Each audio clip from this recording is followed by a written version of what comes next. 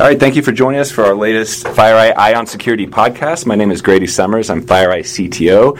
I'll be your host for the podcast. We're here at RSA with Shannon Leach from Intuit. Shannon is a security director at Intuit and heads up their DevSecOps program. So Shannon, thanks a lot for joining us. Yeah, thank you, Grady. It's great to be here today. So DevSecOps, you're the head of DevSecOps at Intuit. Can you talk about this philosophy? What is DevSecOps? Yeah, it's in the last couple of years really branded the idea between DevOps and security and thinking about doing things in a different way. We've really started to emerge as an innovative player, and we're trying to get security to be part of that practice.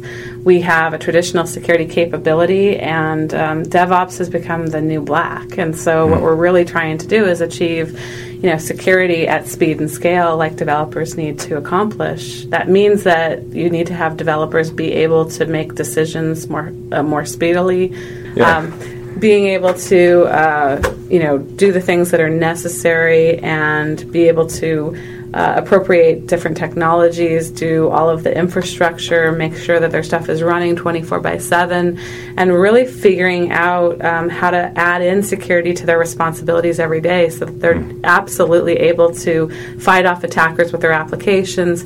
That means ultimately that you have to have a feedback loop that's really quick, and so security has been pretty slow. Yeah, right. And so we've been evolving our security practice to make it much faster, lighter weight. We've gotten out of the approval and exceptions business, and now we're really pushing on developers to make remediation a lot faster. So like the old way, a developer might do something, it might go through a series of tests for security, they might find they failed, they might remediate.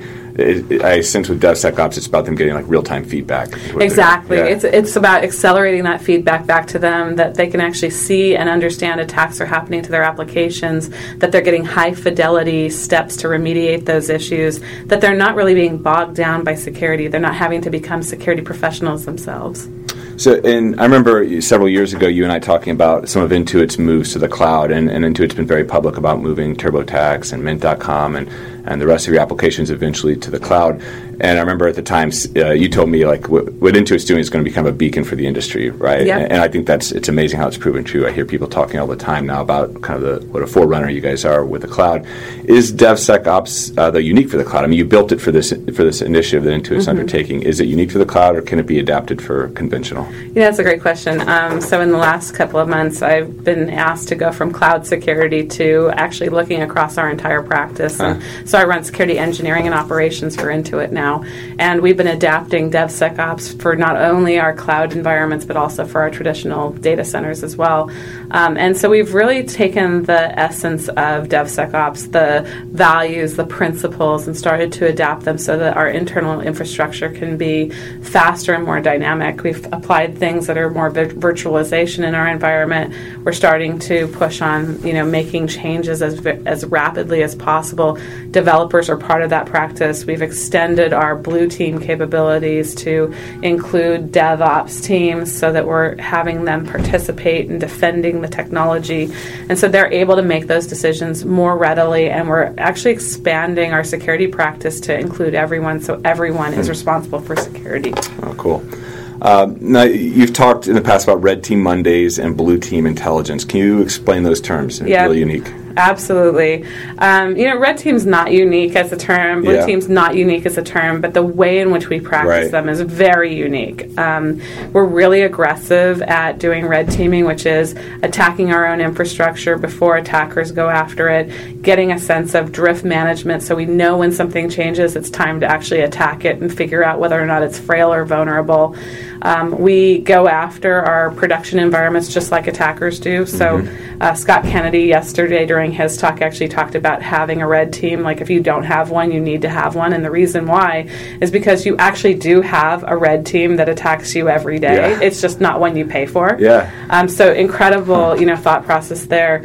And then Blue Team Intelligence, one of the things we learned from FireEye is that you need to hunt your vulnerabilities and defects every day in your log files, and being able to take that information and do something with it is akin to doing red team, but only in a different way. And so we're always going after our log files, figuring out what's happening in the environment, what are attackers doing. We capture some of the things that they do in our environment and actually play those back against our infrastructure. And so, we've leveraged things like honeypots, sandboxes, and have the ability to really take that information in and make it useful. And I think, at Mandiant we talk a lot more about red teaming as well, but you call them Red Team Mondays, Blue Team Intelligence. I just get the sense it's a much more constant. It's not like you do a Red Team once a year. Yeah, no, it's actually every week we have a Red Team Monday. So cool. Red Team Monday was really put in place so that we had our internal folks understand that we were going to actively campaign and attack the infrastructure and that they could expect it every week. It was part of their routine habit that's going to happen as part of the infrastructure changes. And by doing it on Mondays, we actually were able to balance cloud versus our traditional capabilities by actually putting in a cadence that was a little bit more appropriate for both. That allows you to have continuous delivery into the cloud, which happens multiple times per day, so you're going to see a lot of fluid change there. But in a traditional data center, the release cycle is much longer. It's going to take a while to actually get something done. And by striking a balance between the two with just a single Monday, every week basically going through those things, that's such an important part of our culture now. Everyone knows Red Team Monday happens. It all goes all the way up to our board. You might even have heard Brad Smith talk about how we're doing some of these things.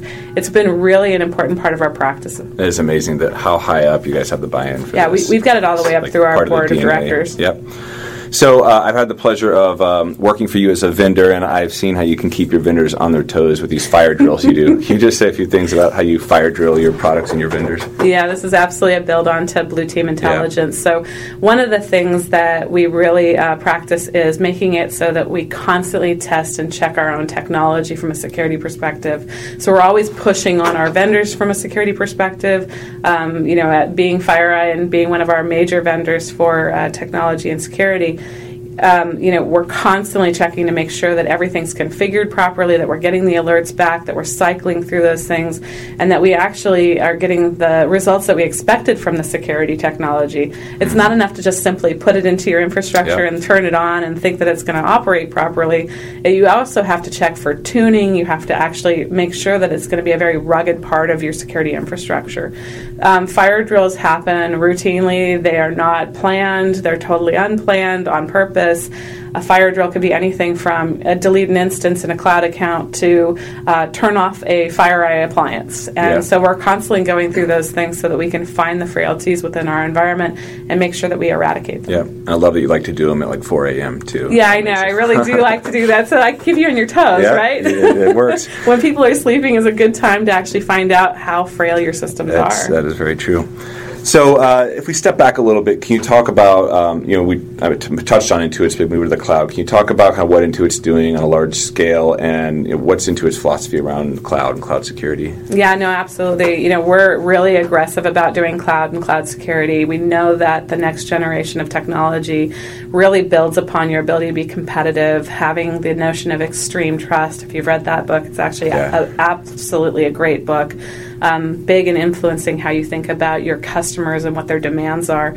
And so the way that we think about cloud and cloud security is that we need to be really good at it, that we have to question everything, that we have to get a level of confidence in what we're trying to build and how we build it, such that we understand where our frailties are as well. Mm-hmm. So kind of building on that anti-fragile environment, the cloud is relatively hostile, and we know that. And we know that the things that we are being asked to do by our customers require us to have that technology capability, but that we have to be super sensitive to the fact that we need to be a trusted vendor to those customers, right?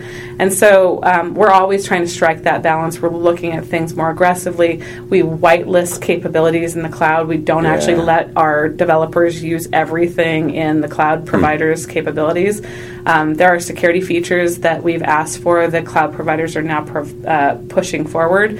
And if you look at the last few years, even in Amazon with AWS, the last few years, they've actually quadrupled their security features, which means that it's starting to have a positive effect to be questioning the things that are out there, improving upon them, requiring secure by default capabilities, making sure that templates are secured by default, so that you're not asking a developer to do all of these things and fail as they go.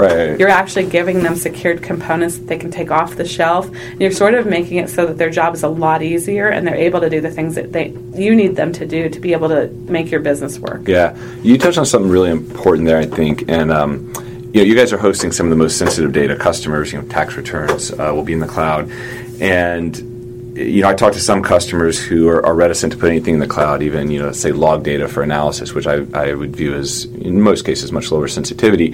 But I think maybe the mistake is some companies view a move to the cloud as very binary. You're doing it or not. And you touched on the fact that you're only using some services. It's not like you said, go for it, put it whatever you want, anywhere you want in AWS. You've been very deliberate about it. We've been really deliberate, very careful. We question everything. We go through a really rigorous process to vet the technology. And one of the things that you can think about when you're vetting technology like this is you can decide to go to the cloud, you can decide to use a cloud vendor and be all in on something, but that doesn't necessarily mean that your implementation approach has to be, we're going to use everything that they provide right when they actually open up the doors for everybody to use it. Yeah. So we've gone through a meticulous process of literally going through every single line by line detail of the cloud features that we're leveraging. Yeah. And by doing that, it takes a little bit longer for us to adopt things, but we've seen technology actually be secured through this approach. And one of the things that we do is we sandbox most of these capabilities. We have sort of learning accounts. We cycle through them. We learn from them. We've published out just the first thing you do is basically take a CloudFormation template off of the shelf and you push it into one of these accounts, and then you just wait to see what happens. And what you find out is the technology actually does get compromised, and now you know exactly where to defend it, and you get a lot of information back from doing that. Yeah, that's neat. So, you guys are doing a lot. You've got teams dedicated to securing the cloud. Not every organization that is starting to dabble in or starting to move to AWS can afford that kind of resources. What practical advice would you give to an organization just starting a migration out to the public cloud? That's a fantastic question. It's we started with literally one person who knew something about AWS. And we had, many projects that were headed that direction. I would say that the thing that I would tell most companies is it only takes one person to be able to make something useful. It's really about the approach. It's about sharing and talking to people and getting communication and collaboration going. Our approach was simply that we had one person who knew AWS and that they actually had the ability to go out and do an attack model, to look at something, to question it, to be scientific about it. And it's simply about not just listening to the vendor and saying, you know what, I'm going to use your stuff because you said it was good and I should trust you, but actually questioning whether or not you should be using something and why is really important. And that can be done by just one person in a company. All you have to do is go through that process, and it's really very simple. Yes, we do have a much larger team now. We went from one person to the next, 5 people, and now we have 30 people associated with some of this capability in DevSecOps.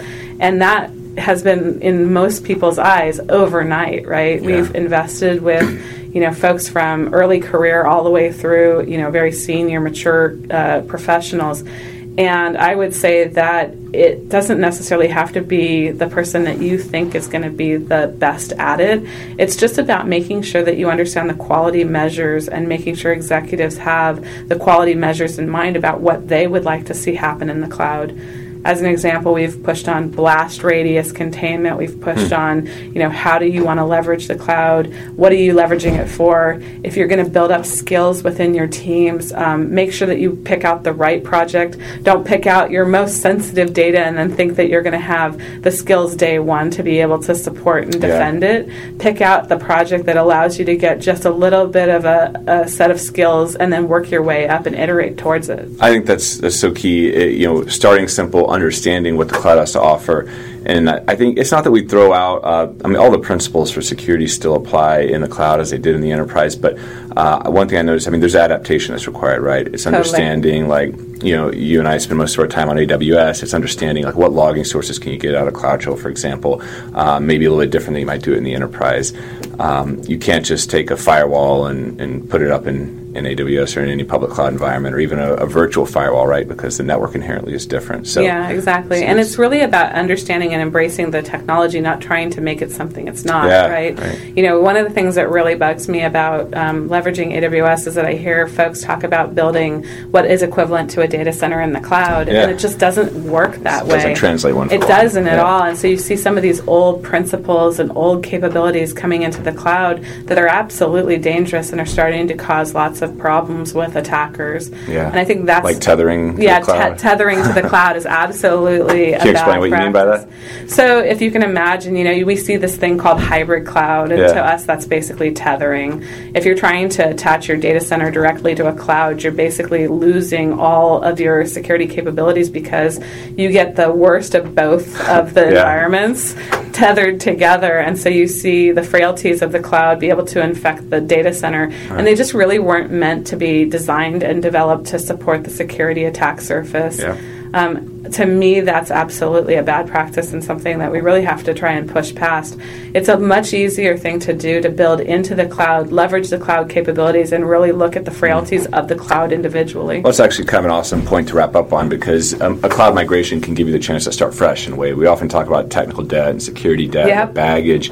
It's a neat way to look at a migration to the cloud, right? Is, hey, we can start fresh. Let's exactly. And you don't necessarily have to start fresh on every part of that. You can start fresh with your infrastructure, and you can divide up how your technology works. You can take old code bases to the cloud. You just have to do different things with them. And you can actually get controls in place that make it so that that's still a good thing to do. But taking something and trying to forklift it exactly as it is in a data center in a cloud environment is really, really a bad practice. For sure.